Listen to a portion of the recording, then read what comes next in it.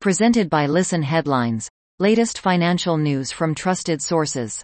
Updating daily noontime New York City. The Library of Economics and Liberty.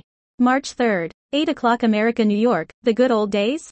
I went to my second Braver Angels meeting yesterday and enjoyed it even more than the first. At the start, the moderator had us go around the room and tell our names, whether we were red or blue or some other color, and whether anything at a previous meeting or previous meetings had affected our views. Global economy. March 3rd, 8 o'clock America, New York. We need a better blueprint for structural reform. Governments should be honest about the fact that liberalization creates losers as well as winners. BBC News Business. March 3rd, 6:31 America, New York. I will only cut taxes in responsible way, Hunt. The Chancellor tells the BBC he hopes to show a path towards lower taxes in Wednesday's budget. New York Times Business. March 3rd, 5:02 America, New York. The IRS's Taxpayer Experience Officer says open your mail already. Ken Corbin is fixing the phone lines, but those foreboding letters are staying the same.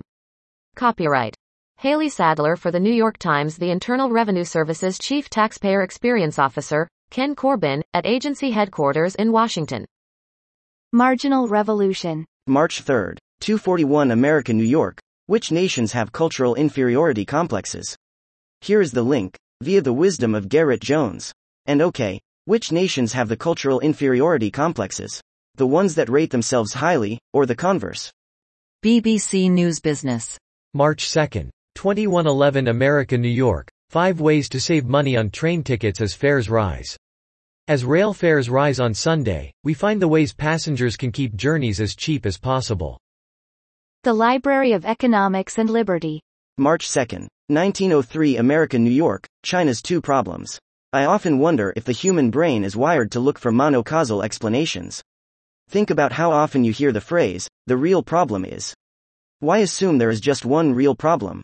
Most macroeconomic problems are somewhat complex. Marginal Revolution. March 2nd, 1813 America, New York. What Ireland and Scotland are doing to their housing markets. From Kieran Lucid and Polizay, the post What Ireland and Scotland are doing to their housing markets appeared first on Marginal Revolution. Related stories. The continuing influence of fast grants. The gender gap in confidence. Expected but not accounted for. Are economists' preferences psychologists' personality traits? The Library of Economics and Liberty. March 2nd, 1500 America, New York, of radicals and dogmatists. Dogmatism is bad. If someone calls you dogmatic, an ideologue, he implies that you are irrevocably wedded to your ideology and your belief system. You refuse to consider stringent counter-arguments and quibbling counter-evidence. Daily FX Market News. March 2nd, 1300 America, New York.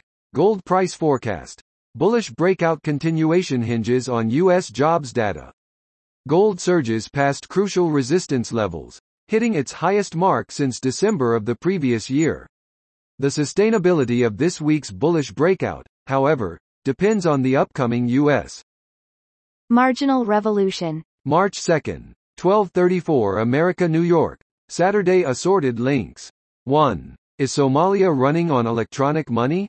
2. Lookism and blonde privilege? 3. What do states do with fiscal windfalls? 4. Jane Austen fans oppose Jane Austen statue on the grounds that people might visit it. The Library of Economics and Liberty. March 2nd, 12 o'clock America, New York. AI bots parrot dominant opinions and biases. The Economist notes that Gemini, Google's chatbot, depicted George Washington as black and the Pope as an Asian woman. The magazine continues, is Google's Gemini chatbot woke by accident, or by design? February 29, 2024.